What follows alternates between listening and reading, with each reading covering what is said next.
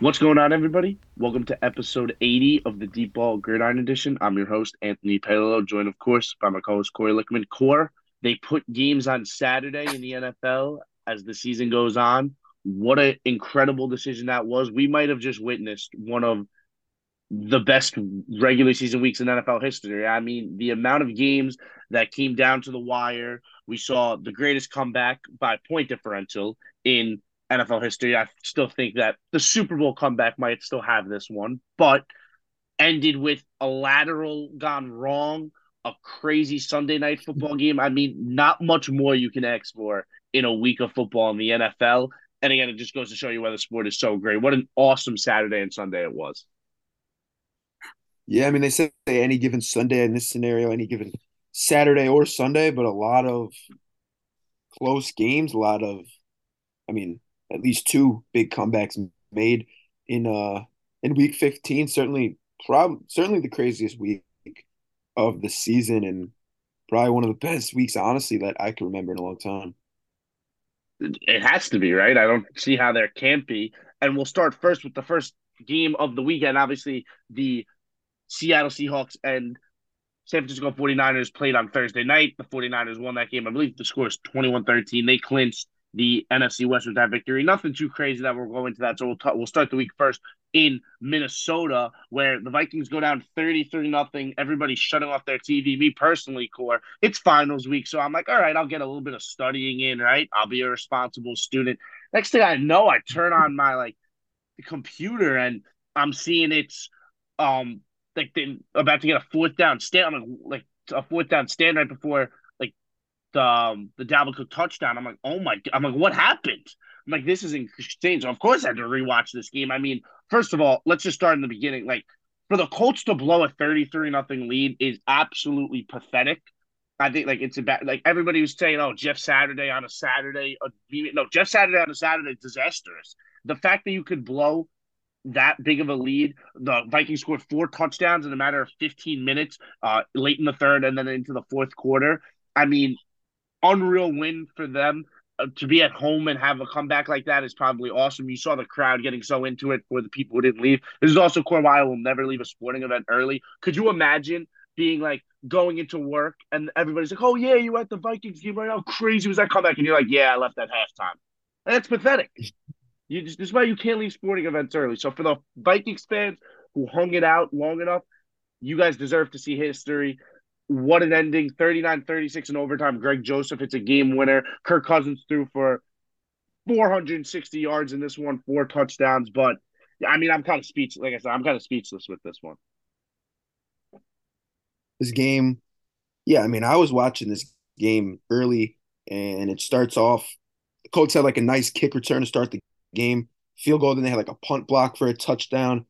Like I was watching this game and the Vikings looked absolutely terrible. Like they could not get a first down. They could not protect Kirk Cousins to save their life. I mean, he was getting a lot of pressure on him. I have a friend who's a Vikings fan, and I was like texting him, like, dude, like, what is going on? Like, this is terrible. And then I don't know. I mean, the flip just must have switched in the second half. It just seemed they were able to actually get things going. I mean, I guess you could just say the Colts kind of when you're up 33 nothing, I guess the switch kind of like flicks off a little bit. And yeah, I mean they gave the Vikings life and yeah, it was a pretty crazy second half. I mean, this was a 36-7 game with 4:53 left in the third. For you to blow like 29-point lead with a quarter in about like a quarter and a quarter um of the game left. I think that's just kind of crazy. And I mean, yeah, I mean Kirk Cousins goes for like 460 in this game. It was just pretty epic to see them come back. I mean, I've never really been on the bandwagon of the Vikings. I'm still really not, but the one thing after this, you gotta like just tip your cap to a team coming back from 33 nothing. You have to have some type of heart, some type of desire. I mean, this is a different team than years in the past. I don't think they're as like they're just not like they're not very solid. Like I mean, they play a lot of close games, a lot of shaky type games. Like they win close games, but for that, like a team who wins, I mean, the Giants also a team who've won a lot of close games. For you to win a lot of close games like this and come back from deficits like this, you certainly got to be well coached. A lot of hard work, a lot of like determination. And I mean, with Mike Zimmer, they were never winning these close games. So Kevin O'Connell definitely done a good job to keep his team like in this game, like engaged. And yeah, I mean, crazy win for them. They clinch the NFC North. Great win for them.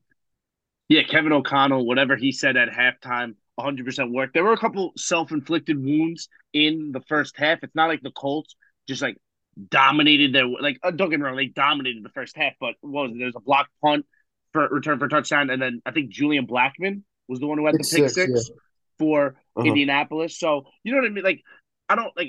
I said those are like I don't want to say freak plays in a sense, but like they're not very common occurrences. Those are very fixable if you're the Minnesota Vikings. And clearly they did. They got that system. Their defense really locked in the second half, too. So that definitely helped them a lot. And they just played a lot loose. I mean, when you're down 33 nothing at half, that's kind of what you do. I guess coming out of that, you got nothing to lose in the sense. But yeah, I'm curious, Core, what you think this really says about the Vikings because I'm like kind of at a crossroads here. If the Vikings would have just gotten blown out in this game, right? Everybody and would have sat down and died. Everybody would have been like, "Oh, like the Vikings, right? They suck. Like they're frauds. Look at this and stuff."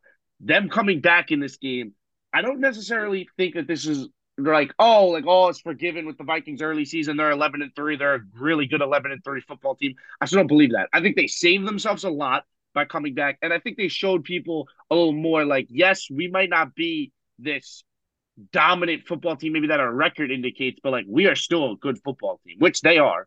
Like I said, they're a little bit flawed, but there's no denying the fact that you're a team who comes back from 33 points. You are a really good football team. You have one of the best receivers in football, a guy who's right now looks like he could potentially break the single season receiving yard record. KJ Osborne also had a hell of a day. So I, I think I'm curious where you stand on the Vikings outlook. Like I said, long term, like after a game like this. See, like I'm not really gonna say like the Vikings. I still think they're not a top three team in the NFC, but I think the one thing about them is they find ways to win ball games, even against like good teams. Like they beat the Bills in Buffalo when coming That was a back. So I 17 think, point comeback too, I think. So like yeah, I that in think itself is pretty impressive. Like if you start coming back in games, you're never out of it, literally. that's what I'm saying. I think the Vikings, like they are flawed. I think their O line is really not good, especially like pass protecting. It seems like Kirk Cousins. I mean, against like the Niners, I don't know how they're like fair. They'll probably get to Kirk Cousins a lot. But the thing is, I mean, you just got to like when you're playing a team like the Vikings, even if you go up, I think in the back of your mind, you just got to know like you got to keep your foot on the gas against this team because like opposed to years past, they do fare well in close games and they are pretty resilient. So I'll give them that. They are a resilient group to come back from these deficits, but I still don't think they're a Super Bowl contending team. I mean, their record says that 11-3, but I mean, this game, I know they won. Yeah, I'll give them all the credit in the world. I just still don't think they're a Super Bowl contending team. I just think they do have a lot of resilience. And when you're like that team in that locker room, I think a game like this is a game you could like refer back to. Like, let's say they're in the playoffs and they're down 17 points or 14 Mm. points. They got all thing in the back of their mind, like, we've been here before, we can come back from this. So I think that is like something that they have over other teams is wins like this. They are in a lot of close games. Like they're able to deal with adversity and be a resilient group. So I'll give them that. I just don't think. I mean, this is a Colts team who has Jeff Saturday, a guy who's coming off NFL Live. I give him all the credit for coming here, but like against a team like the Niners or like the Cowboys or the Eagles, I don't know if you'll be able to pull this off, but still definitely a resilient group and knows how to win close games. Yeah, I don't want to throw Jeff Saturday under the bus here, but I don't know if a coach who has decent head coaching experience blows a 33 nothing lead that late into a game. It's almost mathematically impossible. So you gotta like, unfortunately for Jeff, I mean the Colts look, they're trying to get a better draft pick to draft a quarterback next year. So in a way, they probably won in their sense, but that very embarrassing for them. But yeah, the Vikings now are very battle tested and they are comfortable with being uncomfortable. So going into the playoffs, I almost like a game like this helps them. If you ask me, like if they would have just blown out the Colts, like you know what I mean.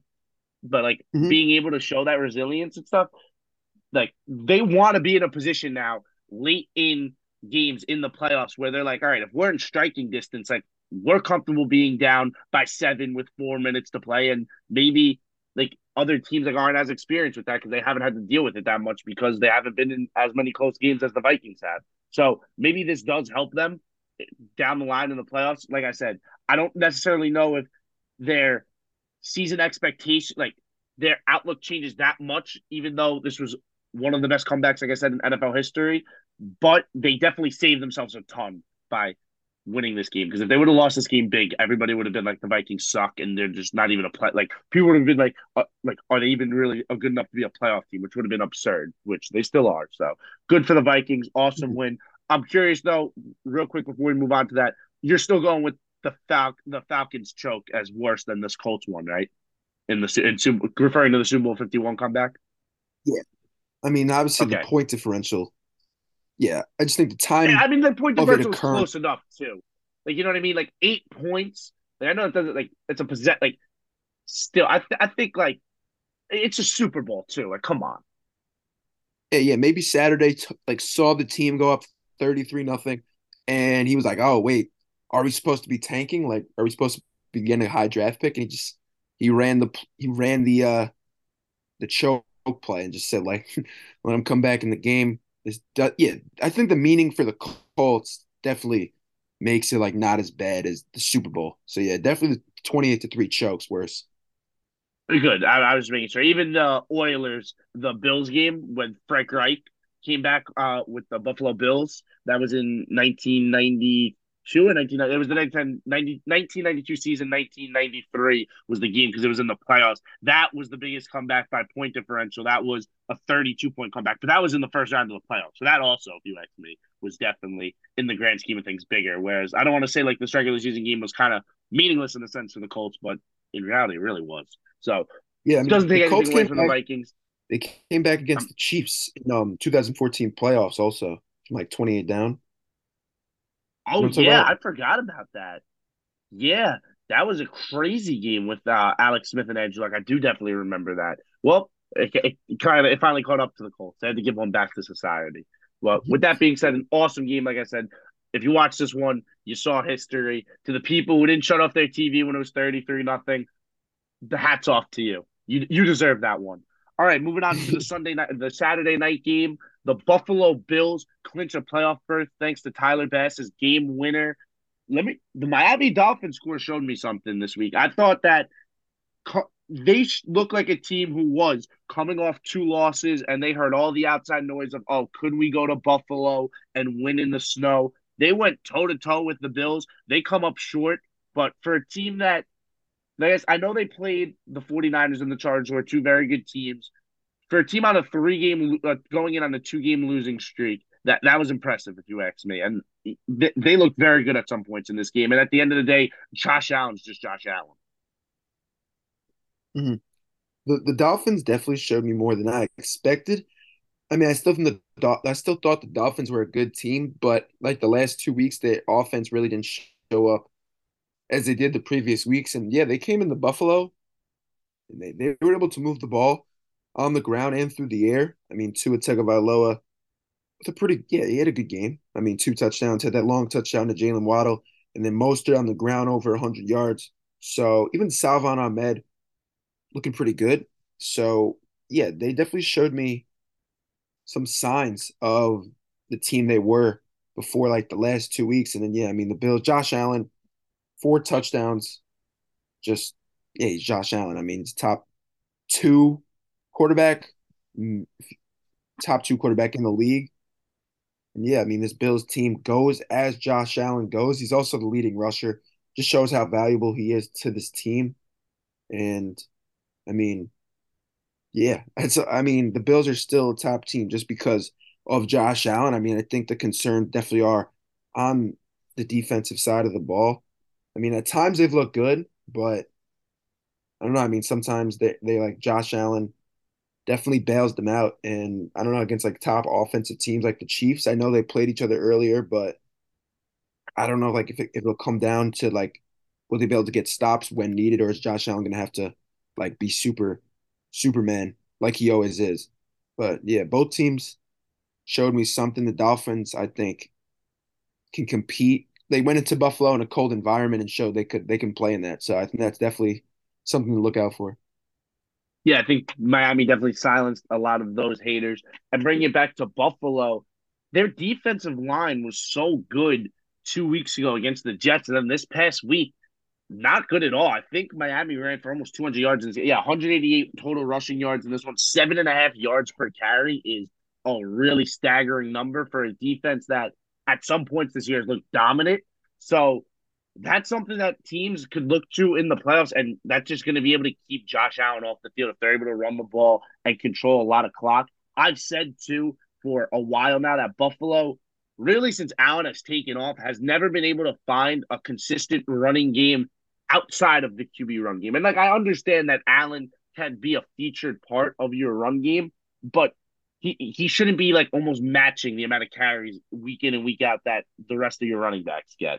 So I don't necessarily love it. I know this week it was a little better of a split. Like it was he had 10 carries, the rest of them at 19, but yards wise, he blew all of them out. He had more rushing yards than the other three combined. So, all right, actually, Naheem Hines didn't even get a carry. So it makes me a little nervous how dependent they can sometimes be on Josh Allen. But at the end of the day, Josh Allen is one of the three best offensive players in the sport.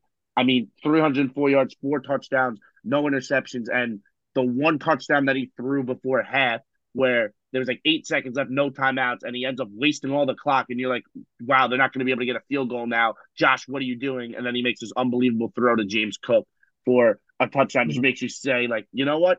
We do that guy, Josh Allen, he's different. Let him just go play. But I still think, obviously, I'm not changing their postseason outlook. This is still a Super Bowl contending team, but they do have to definitely still patch up a couple holes along the trenches both ways because their offensive line too at certain points. I know they were a little bit banged up too. Deion Dawkins was out at some point. He's back now. Has just been a little shaky, especially. I just want this team to be able to control the football more. So we'll see and control the line of scrimmage. When they control the line of scrimmage in games, this team is nearly unbeatable. So let's see if they can do that down the stretch. Core, we will flip it into Sunday where we saw so many games end on the last play of the game. We will start first with the 1 o'clock slate in Jacksonville, where Rayshon Jenkins' pick six off of Dak Prescott sealed a Jaguars victory over the Cowboys, a huge come from behind victory for them. 40-34 was the final there. They were down 17 points at some point. The main takeaway from this game is there's a reason why Trevor Lawrence was tagged this generational quarterback prospect.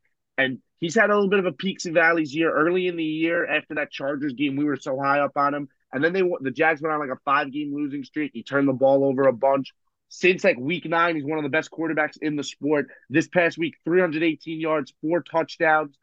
Zay Jones had a big day. Really was the figurehead in their comeback. And yeah. I mean, what an awesome win for the Jaguars to have. They now control their own destiny for the AFC South, and not only is this a win that puts them in better playoff position, but this is also like like coming back on the Dallas Cowboys and that defense is a really impressive win. So it goes to show you that this Jacksonville Jaguars team, they're only 6-8, but they're a really good football team.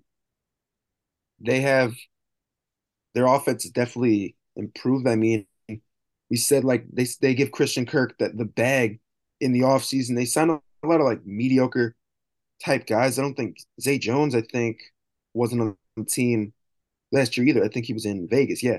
So I mean, yeah, they Yeah. bring in Zay Jones, they bring in Evan Ingram, they bring in Christian Kirk, these three guys. I mean, ETN over 100 yards on the ground. It's just a very good balanced offense. When you have Trevor Lawrence, generational talent, who's starting to find himself. I mean, he's been finding himself most of the year. I mean, he had a little bit of growing pains this year, but overall, it's been a really good season out of him. I mean, I'm not going to sit here and say the Jacksonville Jaguars are gonna do much in the playoffs this year. I still think I still think they're a little bit away. But I mean, the future I think for the Jaguars is definitely bright. Trevor Lawrence certainly is that guy. I mean, he certainly is the franchise quarterback. This was a big year for him, year two.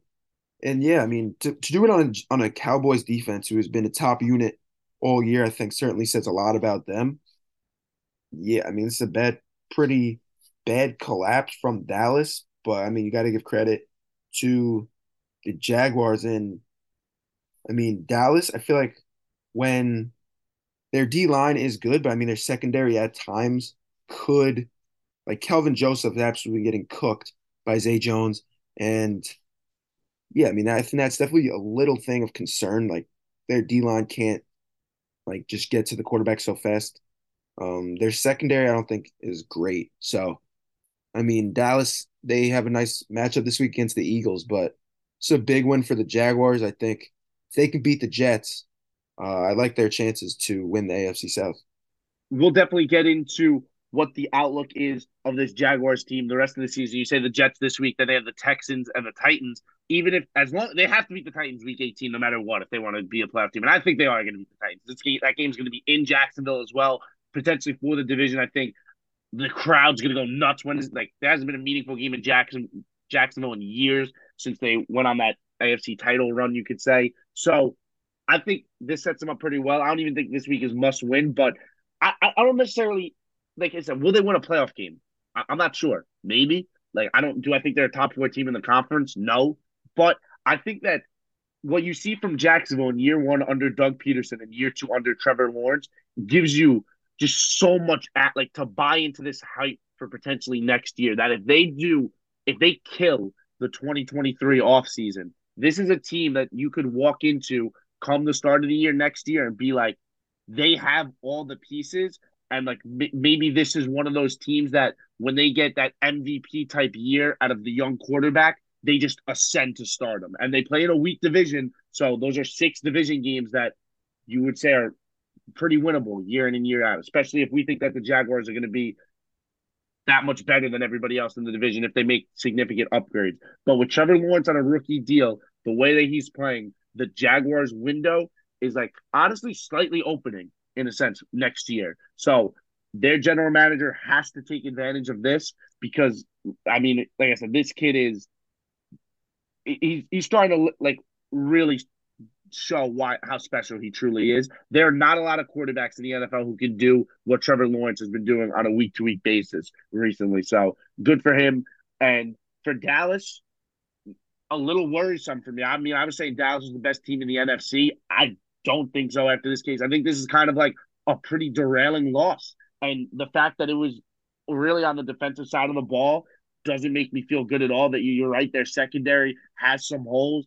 Kelvin Joseph got absolutely torched. And the Jaguars have done a good job of keeping Trevor Lawrence upright recently. And when they weren't able to get a lot of pressure on him, Dallas, Trevor Lawrence is able to shred them apart. So we'll have to see with what the future holds for Dallas. And I think this game this week against the Eagles will be able to tell a lot. They should be fired up and should really want to come back out in that game and kind of make up and put this game kind of to bed because, again, a really ugly finish. One last shout out, Core. Rayshawn Jenkins had the game winning pick six, also had 18 tackles in this game. Former Chargers safety. I believe he signed 2 off seasons ago. So a really good get for them. So a really good game for Rayshawn Jenkins leading that Jaguars defense.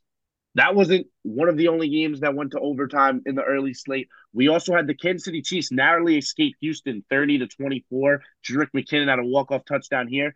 I mean, Core, this was another one. You're checking the score. You're like, how is this tied? How is this tied? The Chiefs dominated this game in terms of yards and in terms of moving the ball and looked just obviously like the better team. Newsflash, the Chiefs looked better than the one-win Texans. But a lot of self-inflicted wounds in this one. Had two fumbles, penalties. I think they had over 100 yards in penalties. Harrison Butker missed a field goal late. And the Texans really playing for nothing. Played competitive. You'll tip your cap to them. But at the end, is Patrick Mahomes really going to lose to a one-win Texans team? No. Jerick McKinnon finished with over 100 all-purpose yards, 2 total touchdowns. And the Chiefs, I don't think it says a lot about them. Like, I'm not really nervous about them. It's just one of those weeks that, you know what? It was just one of those grinded out wins. You necessarily weren't as clean as you want to be, but it's, you know what? We got to win. We'll move on to next week and we'll fix our problems. Yeah, I'm not looking at this as an issue. for the Kansas City Chiefs. I mean, it's the NFL. It's a one win Texans team, but like it's still the National Football League. Like they're not gonna like lay down and just be like oh, we have one win. You guys are the best team in the NFL. We're just gonna like let you guys win. And sometimes it's more you got to work harder for it than than it should be. But at the end of the day, the Chiefs come out with a W. I think that's all that matters. I think that's all that's like they're saying in that locker room. I think this is a game maybe they didn't get up for. I mean, it's a one-win team, but at the end of the day, despite despite how you get there, it doesn't really matter. I mean, this is a team, the Chiefs, who have looked really good all year. I mean, they've went into San Francisco and dominated them. Like yeah, we still know this is a top team in the NFL, if not the best. So I'm not worried at all. Just Patrick Mahomes finding a way to win. I mean, I doubt even Patrick Mahomes, I don't know the guy's mind, but I doubt like he ever had doubt that they were going to lose this game. Like, I think he just this is a game, this is a team. Like, even if you're down against the Texans, you you just know like you're going to come back and win this game. And yeah, I said it's the NFL, and there's games like this, but end of the day, they came out with a W. They move on to next week for a home matchup against Seattle. I expect them to come out a little more like intense, and yeah, I think they go from there. Yeah, I agree. I think that a game like this, I don't want to like it's not like a wake up call in the sense, but it's just like a game that's all right. Like let's get back and let's really focus in. And yeah, I like that them coming out next week, especially against Seattle. Seattle, a team that's been struggling recently. I think that might be a good indicator to see how well coached they really are because they're going to come out strong against Seattle. Another thing that I think this game just says too is when everybody's always like the college versus NFL debate, right? Oh, the college team could compete against an NFL team. Well, look, the worst NFL team this year is the Houston Texans, who are 112-1 and just went toe to toe with arguably one of the best teams in the league for 4 quarters and lost in overtime. And they didn't play good football at all. They got absolutely dominated in this game. Like if you look at some of the numbers. So again, it goes to show you that any given Sunday, teams will fight and find a way. For Lovey Smith, it's been a tough year, and it would have been nice maybe to have a Chiefs upset on your resume there, but unfortunately, so be it for them. And they got a little bit of a two quarterback system going there. They got Davis Mills and even Jeff Driscoll's getting some run as a option quarterback there. So I mean, not a lot for fans to be excited for. They will have a new quarterback in 2023, maybe even a new coach, but only time will tell. Like it would have been nice to get a win for the home fans, but instead they got to see Jerick McKinnon walk that off. I believe that was it like a 20-yard touchdown or something, maybe a 30-yard touchdown. But besides the point, Jerick McKinnon kind of coming out of nowhere too, a guy who has really bounced around, was with the Vikings and then signed with the 49ers and missed like 2 years there with his injuries. But a good reclamation story, if you ask me, for him. Really becoming, I don't know if I'd say like the featured guy out of that backfield, but like, because like Pacheco obviously still gets a lot of work. But I think that at this point, McKinnon's going to get the largest share of those running back touches now from here on out because he's been playing. He had a really good week last week as well. So good for Jerick McKinnon and that. Mahomes also in this game, by the way, is like 36 for 41, which is just disgusting too. And it's ridiculously efficient. 336 yards, helping his MVP case. Jalen Hurts a little bit banged up right now. We'll talk about that later when we get to our game picks. So it's gonna be a good race to the finish for the MVP race. So I'm definitely excited to see that. Staying in the AFC West core, this Los Angeles Chargers had a nice victory thanks to Cameron Dicker's walk-off field goal. Also, thanks to Justin Herbert's throw to Mike Williams. Is there a better deep ball receiver than Mike Williams and contested catch receiver than Mike Williams in the league? I'd say probably not. I think you probably sleep on it, but I mean, you give him some time. I think George Pickens eventually could evolve into better. I mean, D Hop, very established, like go up and get it type guy. But I mean, yeah, I'd say Mike Williams. I mean, I'll say D Hop is still like the best at that. I don't think. I mean, he's got like a backup quarterback thrown to him this year for some of it. So I mean, it's been like he hasn't had opportunities like that. He's been a lot of like short passes, but I mean, you're talking about like a deep. D Hop's more of like a consistent wide receiver. That's the thing. But like if I wanted a guy like run a deep route and like go up and get it, I'll still take D Hop. But Mike Williams certainly up there, and yeah, I think Pickens. Also really good, just doesn't get the targets that much. But yeah, Mike Williams certainly absolute dog at going up and getting it for sure. Yeah, I mean, again, that last play or the second to last play to get them down into field goal range. It just seems like once a week I see Mike Williams make one of these crazy catches, and it just bothers me that he can't like put it all together. This is a guy who used to be a former top 10 pick out of Clemson, so Justin Herbert trusting him to make a play, and he goes makes a play. I mean, aside from that, this game was kind of ugly. A lot of like in the third and fourth quarter, teams were just matching each other. They both threw intercept. They both had a bunch of punts. Both then threw interceptions. Roger McCreary, I believe it was, had a really nice interception in this game where the ball was like going out of bounds. He like jumped and tipped it. Honestly, probably one of the best Mhm. interceptions of the year. You don't see that a lot. So a real heads up play from him. For the Chargers, though, on night and was it this is the third straight win, right? Or actually the second straight win because they lost to the Raiders a couple weeks ago. Kind of getting right Raiders, back yeah. on track. I still don't think that this is a team that can go deep into the playoffs, but they're showing that they can compete with a lot of like with everybody, with anyone. So I'm excited to see them potentially get into the playoffs and see if Herbert can take over a game. For the Titans, it would have been a really nice game to have. I know Ryan Tannehill even got banged up in this one, a bad ankle, but the clock is kind of ticking for them because they play Dallas next week, and now they don't control their own destiny. They have to win that game week 18 against Jacksonville now to keep them in the playoffs. I know we I don't know if I got an exact answer from you with the Jacksonville now, so I'll ask you here who do you think is the better team in the AFC South, and who do you think ultimately ends up going to the playoffs? I think the Jacksonville Jaguars are the better team. I think Tennessee gets a win this week to go to 8-7.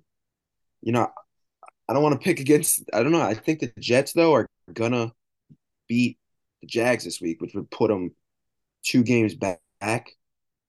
But then that would mean that Jacksonville could lose. I mean, Jacksonville could win the following week against Houston, and then if the Titans lose to the Cowboys, it'd be a 1 game differential. Yeah, I think Jacksonville wins this division. I think they'll be able to, they get the tiebreaker, which definitely helps. I think Jacksonville gets in honestly at an eight as an 8-9 team and wins this division. And I think they're a better team. I don't think Tennessee's really a good team. I mean, in years past, like last year they were the 1 seed, but this year just feels like different. I know they started off good. They were what, like 7-3, 7-4, something like that. But like, who have they beaten this year that's good? I mean, they beat the Commanders when Carson Wentz was starting, and that was a bad team. I mean, they went into Green Bay and got a win over what, a 6-8 Packers team. Like, this team really hasn't shown like any signs of being a good like playoff caliber like football team. I mean, they're really well coached. Mike Vrabel, I think, is one of the best coaches in the NFL, but comes to like talent, I don't like Derrick Henry. I mean, obviously a top back in the league, but yeah, I think the Jags just have better ceiling to them, and I just think they're a better team. So I think the Jags do win this division, and it comes down to that last week matchup um, against the Titans. I think they win that and get in at 8-9. Yeah, I'm in agreement there. I think Tennessee, like their secondary is not good, and their skills on offense outside of Derrick Henry are just very weak. Like their receiver room, Traylon Burks has been dealing with a concussion that hasn't helped at all. What they do well is they're a very good run defense and they run the football well. So you know what I mean? They're able to, in a sense, control the line of scrimmage, which is a formula upset some teams that they can sneak into the playoffs. Like if they're able to dominate you up front and keep your offense off the field and force you into a lot of second and third and longs, then that's a recipe for an upset. However, yeah, I just don't think they're a very good team either. I don't think that they're better than Jacksonville. I think Jacksonville will end up getting into the playoffs, but I could see Tennessee though, just because like it's one of those things. Vrabel's such a good coach. It just seems like this Titans team of years past just always finds a way to somehow get in. So like I wouldn't surprise me, but like it would bother me a little bit because I do think Jacksonville is a better team. For Cameron Dicker core, I wonder if there's been a there probably has been, but for a kicker to hit 2 game winners with two different teams, like I feel like that's a pretty rare thing. I would think normally you don't get cut if you hit a game winner. So probably joins very small company to do that this Mhm. year. So good for him. I believe what was that, week 6, I want to say he did it against the Cardinals with the Eagles. Week 5 maybe it was. So good for him. I mean, He had real one good with kicker too. the Chargers also against the Falcons. I don't know. Wasn't he on Yeah, oh, the? you're right. You're right. He Yeah, did kick the game winner. You did get the game winner there too. got Wow. three on the Okay. year. Yeah. All right. So excuse me with the slander then. Sorry, Cam Dicker. I will apologize. All right. By all means. Yeah, that was you already did hit a game winner this year. So there you go. Three game winners, but over two different teams. That makes it even. I know the stat now is a little weird, but that makes it even more rare. So in my mind, Cam Dicker, you made history. We'll move on, core to. I don't know where to start. We saw one of the craziest games that we've probably seen to date in football. By far, I've seen the craziest play of all time. The lateral gone wrong. The New England Patriots lose because Jacoby Myers, like Ramondre Stevenson runs the ball up the middle. Everybody's seen it, pitches it to Jacoby Myers. And Jacoby Myers, I don't know, he said he knew what the score was.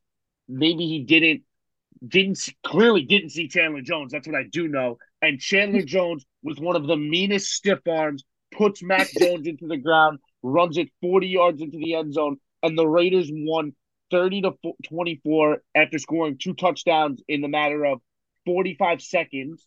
The biggest losers, like I said, like the Patriots' playoff hopes shattered from this. Mac Jones absolutely, like I said, the stiff arm, I don't think gets enough love because of how crazy the play was. Besides the point, I'm getting too off topic. What are you like? What? How do you like? My there's just my jaw's on the floor that I couldn't believe that they threw it and it just like where is the situational football? Yeah. Jacoby Myers with an absolute mental lapse that he's gonna have to live with for some time. But whew, the New England Patriots. I mean, it's the craziest play you've seen, right? I mean, for sure. I mean, Bill Belichick. Um, I mean, the guy, obviously, I think probably like best coach of all time. Honestly, you just hate to see that because I mean, Belichick. There's just no way Belichick had these like laterals in store. I don't know. There's no way he was like, all right, we're gonna try to. I mean, you could try it, but like, I guess it starts with Ramondre. Like, you're literally, what is the ceiling of this play? Like, you're literally about to go backwards. I mean, the only like Miami, the Dolphins scored on a Miami Miracle on the Patriots a few years ago, so maybe they thought like it could happen the other way. But like this play, it just has like so much things going on. Like Ramondre laterals it to Jacoby, proceeds to just run backwards and throw the ball 15 yards back. And it's not like he's throwing it to like a skill player. It's not like Percy Harvin is back there about to catch his ball. He is throwing the ball to his quarterback, Mac Jones, who, I mean, Chandler Jones comes out of nowhere. And then, yeah, I agree. I mean, that stiff arm just doesn't even get like talked about. Like Mac Jones, he's got to be partaking in some type of tackling drills this week at practice after that went on. Because I mean, he gets completely stiff armed to the ground. Like it looks like Mac Jones like doesn't even stand like a chance. And I know that's a D lineman, but I mean, I don't know. If you put like all 30 quarterbacks or 32 quarterbacks, I don't know if any, I mean, I feel like some of them are making the tackle, but I mean, it's definitely tough. I don't think most of them are getting like stiff arm that much to the ground. So I think maybe Mac Jones partakes in some tackling drills, and no shape and form is this on Mac Jones. I mean, you're not like your quarterback's not supposed to be making a game saving tackle Games. in that scenario. But what were you gonna say? No, I think it's funny in a way that we've kind of like pivoted this to poor Mac Jones and like he got to make the tackle. But yeah, I mean, really, the fact that the quarterback had to make a game-saving tackle because your receiver threw it 15 yards back across the field is absurd. And like Mac Jones, yeah, of course, like they let Mac Jones unfortunately get put on a poster. So thanks, Jacoby Myers and Ramondre Stevenson. Ramondre Stevenson too. Don't get me wrong, Jacoby Myers, and he owned up to it in his post game press conference that like he has the ball, he has to like know what to do. I think Ramondre Stevenson. I don't know if this was designed as well. If Patricia was like, all right, maybe lateral it. If Patricia said lateral the football, that was the worst play ever. By Patricia, Patricia deserved to be fired. But I think it maybe was just like a heat of the moment thing from Stevenson, which is a really bad play from Stevenson because once he laterals it in Jacoby Myers' mind, he's probably thinking that it's like, you know what I mean? It's just like instinct Yeah. takes over. Like, why else would you be lateral the football there if you're not also supposed to lateral? You know what I mean?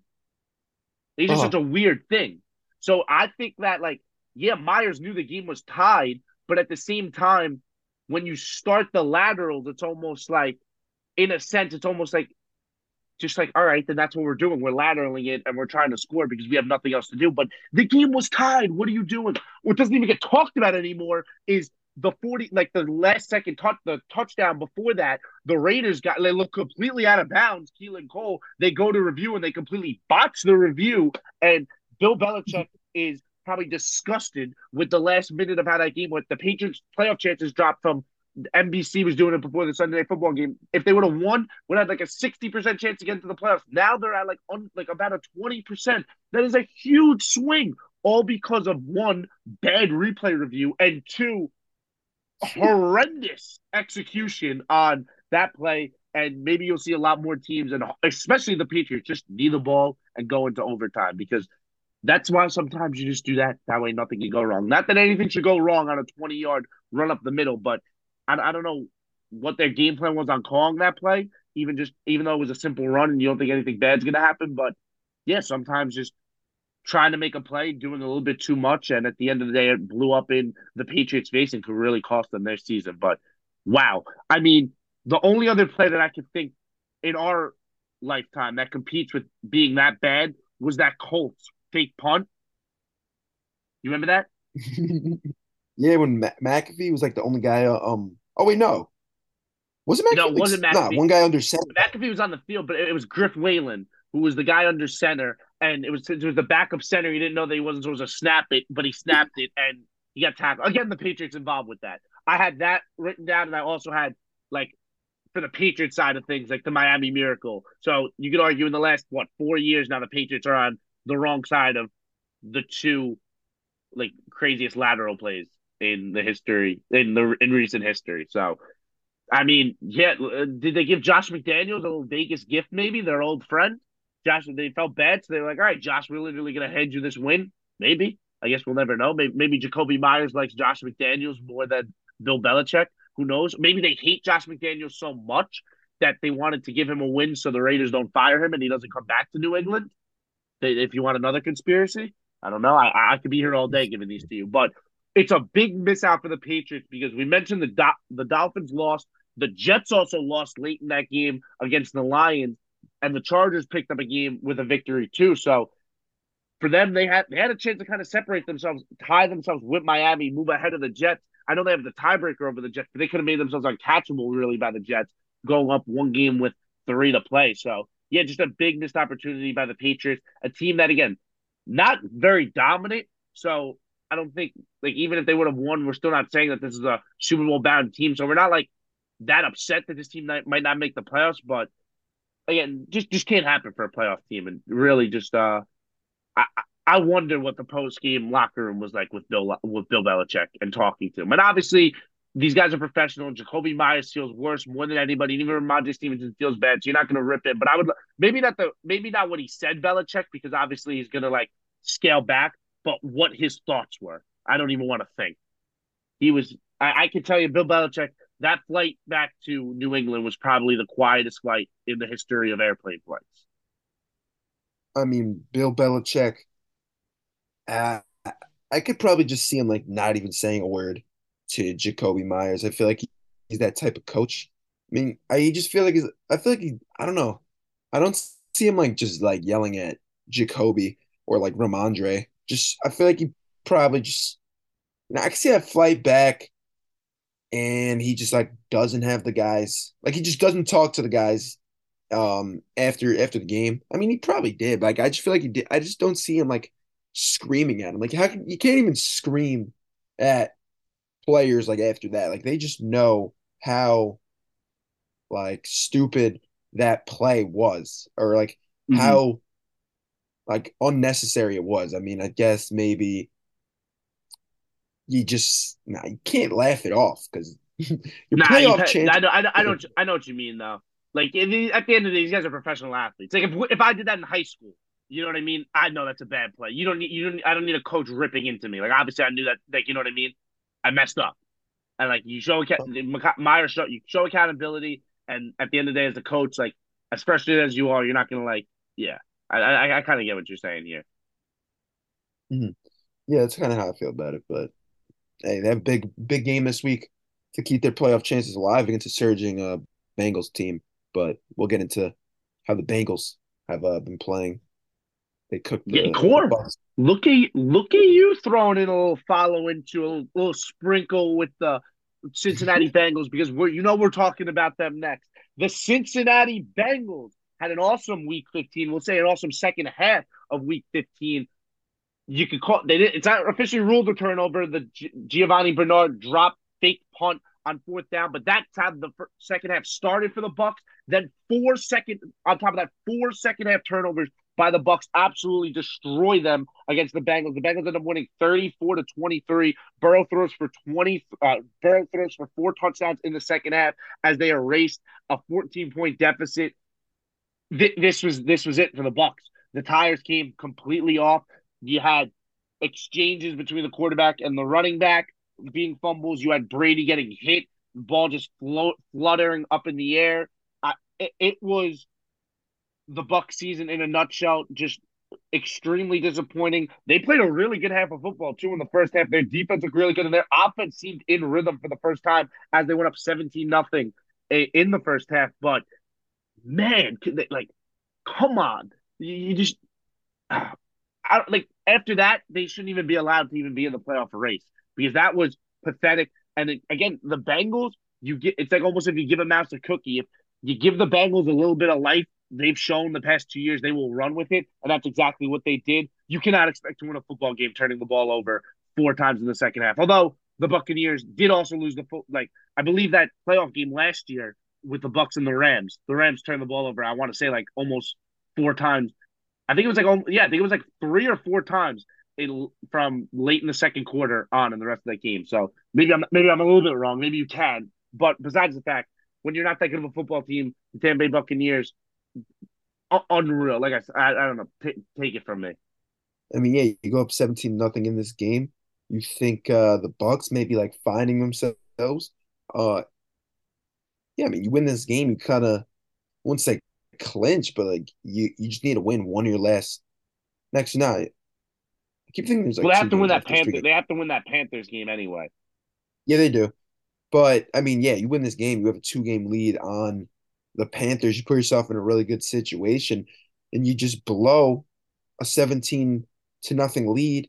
And the thing was, like, they scored 34 unanswered points. I mean, you're just giving the Bengals like good field position in the second half, a lot of miscues, fumbles, um, fake punts, like just interceptions, just all that stuff. And the Bengals are a good team. I mean, like they're really good, top team in the AFC. I mean, I think they've definitely. We said Miami, but I think you look, you got to give it to the Bengals right now. It's the third best team in the AFC. So I mean, this is not like a bad team where you could just like turn the ball over and give them good field position and expect it to not backfire on you, and it certainly did. The Bucks, it's just I don't know what is wrong. It's not a good football team. I think we've proved like we've seen it. That last touchdown to make this like score look not like terrible. Like Russell Gage catches a touchdown like late in the fourth. I think under a minute left. So just I mean, yeah, when you the Bucks like I want to say the Bucks like you got Tom Brady in the playoffs, but I just like can't see this team winning a playoff game. I mean, I don't know who. I mean, it depends who they'll play. I mean, they could play Dallas to be honest. Um, and it probably would be Dallas. I think. Yeah, There's no way Dallas. I know it's like not a good matchup, and Dallas like loves to like choke, but I would still have to ride with Dallas, and I think the spread would probably be what Dallas minus. I can't see like the Bucks being favored or this being even. I think it's probably like Dallas -3 or something like that. I don't even care. yeah. I'm sorry. I'm Brady in going the to cut playoffs. in real quick, but Vegas seems to still respect Brady in that sense. And They the do. one thing I will say too is the Bucks' best game of the year this year was Week 1 against Dallas. Dallas couldn't do anything Mhm. against the Bucks in Week 1. The Bucks' pass rush was unbearable for them.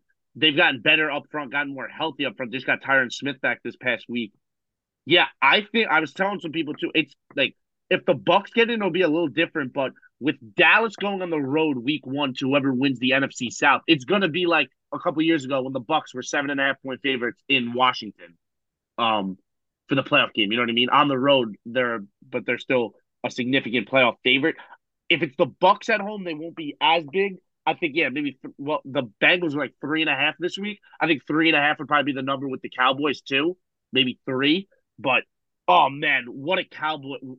How cowboy like would that be to lose to like the 8 and 9 Bucks in the first round?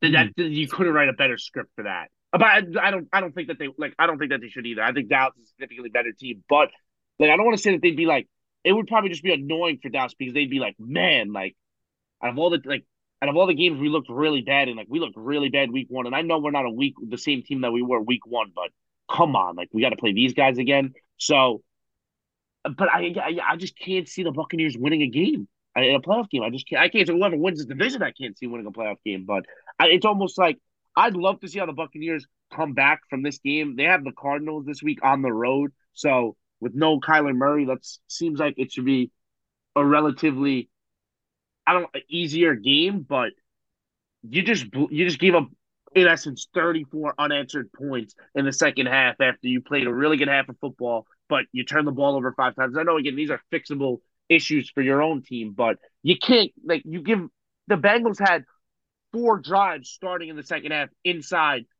the Buccaneers 40-yard line because of these turnovers. Like that's just unacceptable. You can't give a very good team that the Bengals again the third best team in the AFC. I will confidently say to this point, and honestly, a team who deserves to maybe be mentioned even in some Super Bowl contender circles because they are a very good team. And again, you give them a little bit of a shot, they will break through that door. But I think this says more about the Buccaneers just not being a good football team and them not being able to put a full game together. I mean, just ugly for poor Tom Brady that it's become to this one of the lowest, probably one of the worst regular season losses, hold say, of his career. Career, I'll even go with just because of how it happened and like how you turn the ball over that many times consecutive drives. So we'll see if the Buccaneers can bounce back this week. They have huge division games down the stretch. They have to win that game against the Panthers because the Panthers beat them earlier, so the Panthers would gain head to head on them. So we'll see how it plays out, but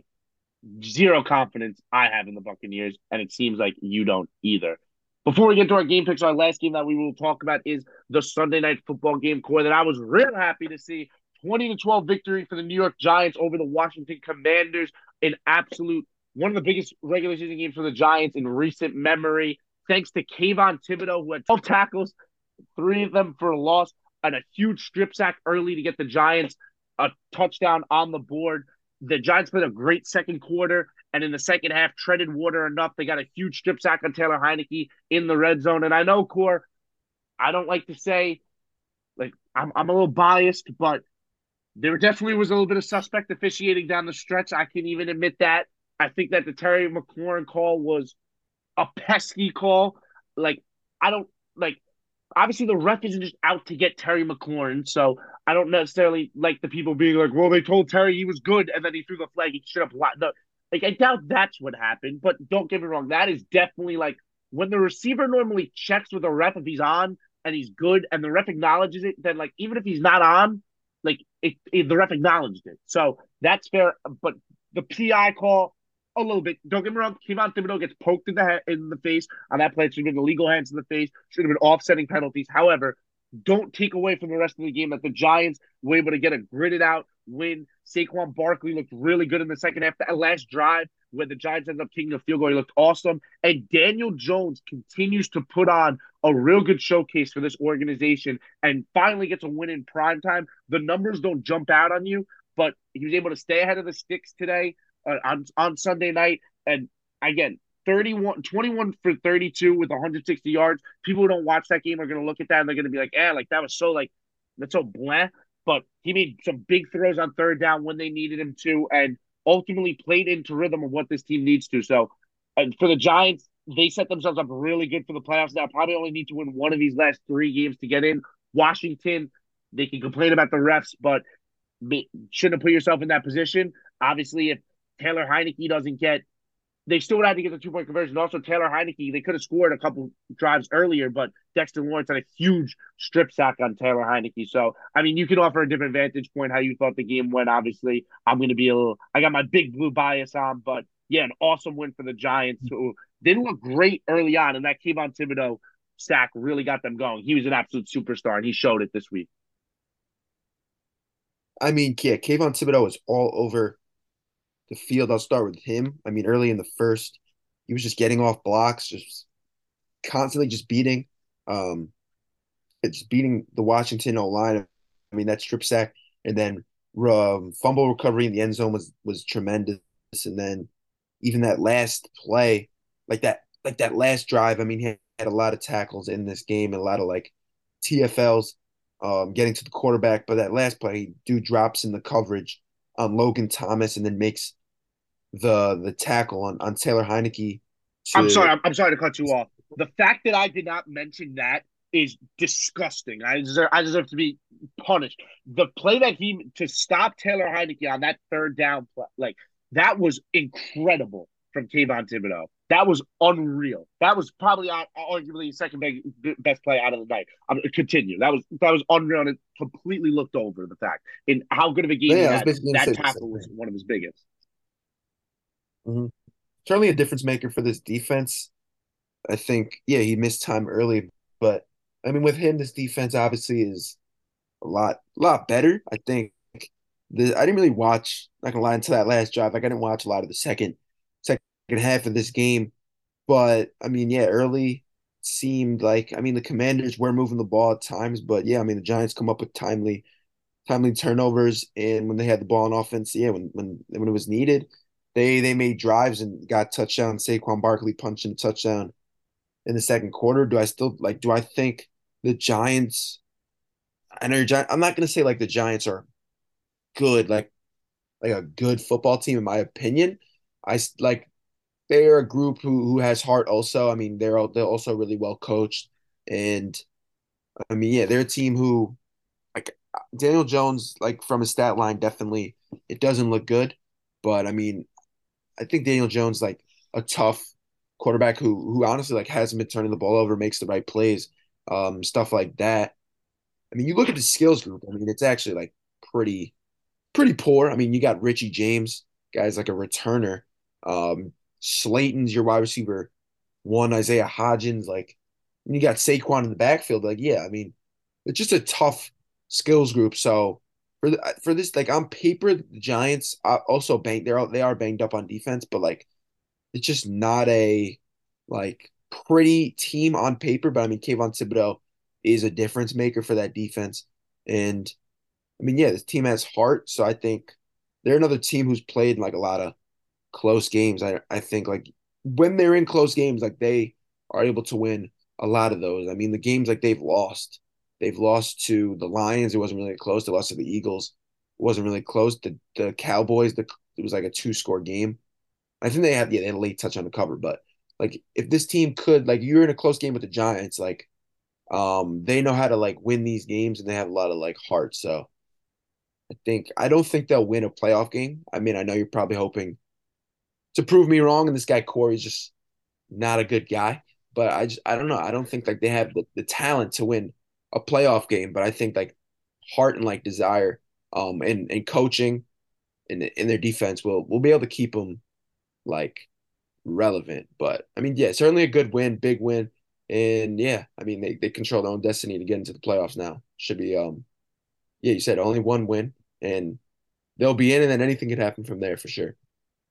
Yeah, I'll be realistic. I mean, it's evident that this team in almost every game is at a talent disadvantage across almost every position. There are a lot of holes on this roster. They weren't expecting to really compete as much as they did this year, but at the end of the day, this is a team that's battle tested, similar to the Vikings when it's the fourth quarter and it's a one-score game against some teams.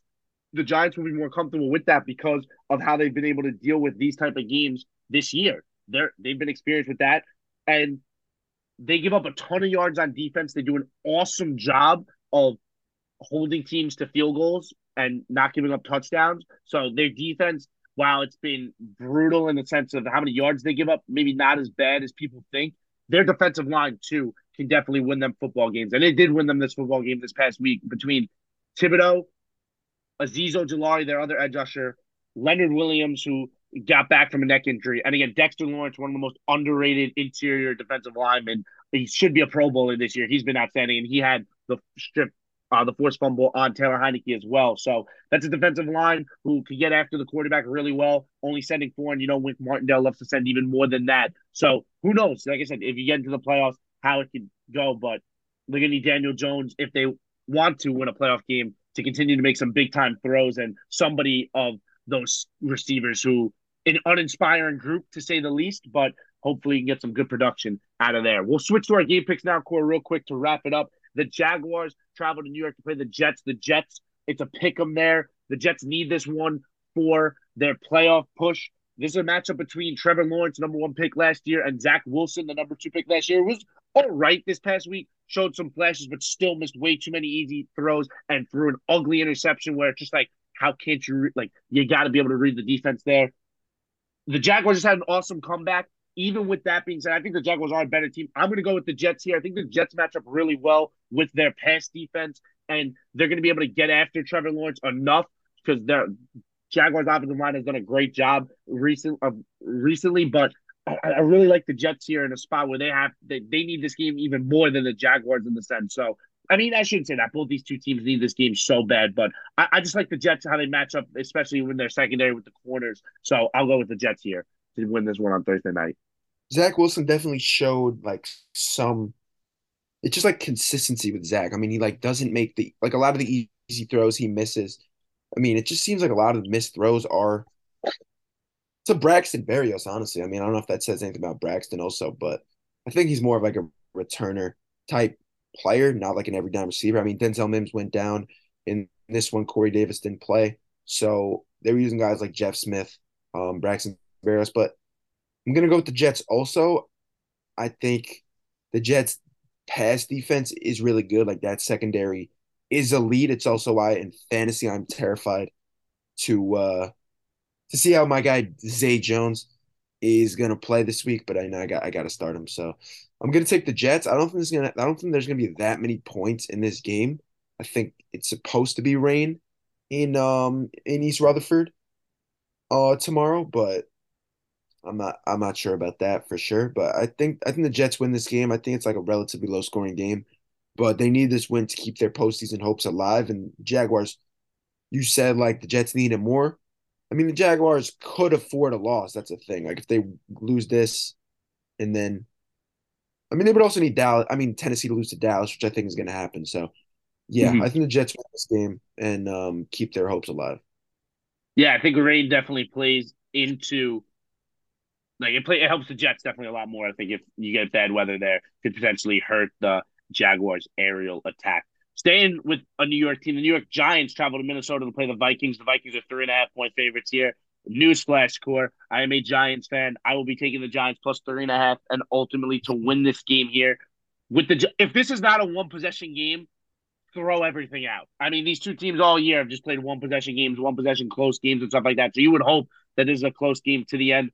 But yeah, the Vikings just clinched the NFC North. Obviously, they're still playing for seeding, but maybe the game doesn't mean as much to them as it initially thought. For the Giants, I mean, could be a letdown spot for both teams. You could argue the Giants obviously that huge win against Washington, and the Vikings with their comeback. But like I said, I'm gonna side with my guys. I think that they're gonna be able to get after Kirk Cousins, make his life uncomfortable. I think that if Adoree Jackson does not play, Justin Jefferson has a chance to go ballistic. But I'm gonna stick with the fact that the Giants are just gonna get too much pressure on Kirk Cousins and make his life so uncomfortable that they're able to win this game late. And hopefully they're able to. I know they don't have the receivers necessarily maybe to do it, but they're able to really take advantage of a secondary for the Vikings that is really weak. So maybe we could see Daniel Jones, who might have to win a game with his arm in the playoffs, kind of get a preview of that this week. So I think the Giants plus 3.5 to win this one. I think this is going to be a close game. I mean, both these teams are like the one possession glitches. So I mean, one team's going to lose a one possession game. I think it's going to be a one possession game. And I'm going to side with the home team. I'll take Giants plus 3.5. But I think Minnesota at home will find a way to win this game, even though, I mean, yeah, I think Kayvon Thibodeau should have a really good day. uh, in Minnesota, but I'll take the home team here to win this one and the Vikings to win, but Giants to cover. All right, and moving on to a game that was getting so much luster last week when Micah Parsons and Jalen Hurts were kind of going back and forth. We really didn't even get to talk about Jalen Hurts and what holds for him for this week, the uncertainty. He's got like a sprained shoulder. He's questionable. Honestly, he's not anywhere close to like if he's not 100%, I really don't think the Eagles should play him. I think long term, like just even for their season, you bite the bullet with this game. They still have a 2 game lead on that. Or no, it actually might be 3 games now, right? In the division, yeah, it is Three. 3 games. So like you'd be okay with the division even if you don't have Hurts and you lose this game. So but still, you want to shove it to Dallas, and obviously with all the banter going back and forth there, and if they win, they do clinch the division. So we'll definitely talk about it more and Hurts if he plays this week, and if not, and what that future holds next week. Obviously, just in the interest of time today, and obviously with how big of last week was.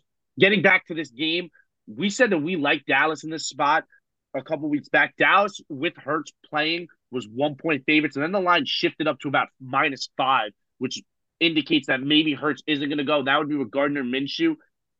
I'm going to flip my pick from earlier. I think if Hurts plays, I do think the Eagles actually do beat this Cowboys team after seeing the Cowboys last week.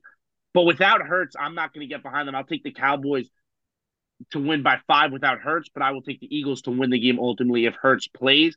I think that Hurts these past couple weeks, especially, has shown me that he's able to win with his arm. And I think that, like, with how bad Dallas' secondary was, I think he's going to be able to challenge them vertically. And if the Eagles' offense is able to move the ball, like push the ball vertically, they're almost unstoppable with how well they can run it with Hurts, even in the quarterback run game. So, yeah, I don't think they'd be able to have that success with Minshew in the air, but I think they would be able to have it with Hurts. So that's why I'm kind of that's kind of my split. And I don't know if you want to make 2 different picks. You can keep it as the one pick because right now it does stand as a 5 point spread.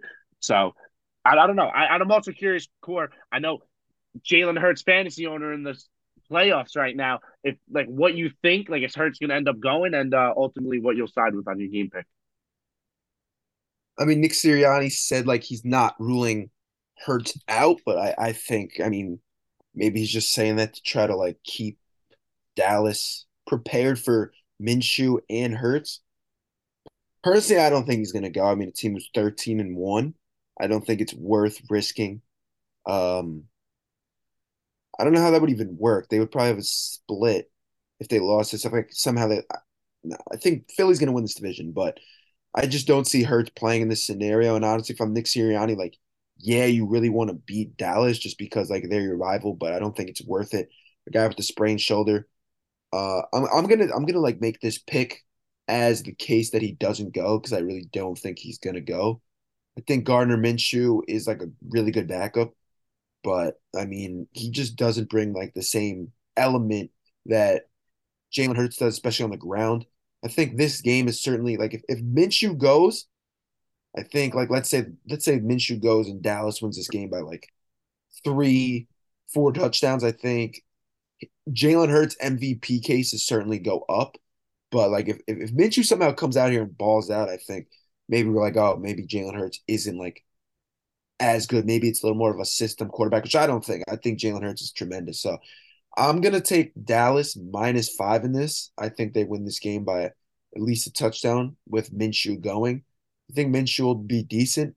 I honestly picked him up in fantasy just because, like the options on our waiver wire certainly are in Yeah, you're not you gonna don't just want to start Colt McCoy this week. yeah, I mean you're not gonna just go out there and be like, oh, is that Justin Herbert on the wire? Like, nah. So I'm gonna ride with Minshew in fantasy, but do I necessarily think like I think he'll be decent, but like I just don't think he'll be what Jalen Hurts will be. So I'll take Dallas at home. Last time these two teams played, the Eagles won. I think Dallas gets the revenge here and covers the spread. Yeah, finishing up real quick on that part that you made with like how this could potentially alter Hurts' MVP case. I think because of how much I'm seeing Jalen Hurts' value to the Eagles, almost like you know what I mean. Maybe I was on the train earlier in the year that like Hurts is more replaceable than he is now. I think Hurts means that much now, like that much more to this team that I'm willing to flip my pick if Gardner Minshew is at the quarterback position. But with that being said, that's going to do it for today's episode. Be sure to check us out on the Instagram at the default underscore. I don't know how week 16 could possibly top this past week of football. It was awesome, but hey, each week is its own unique week. We'll have new storylines, we'll have new things to recap, and I'm definitely looking forward to that. Merry Christmas to everybody who celebrates. Happy Hanukkah, happy holidays. And yeah, we'll see you for our last episode in 2022 next week. So take care, everybody. Have a good one.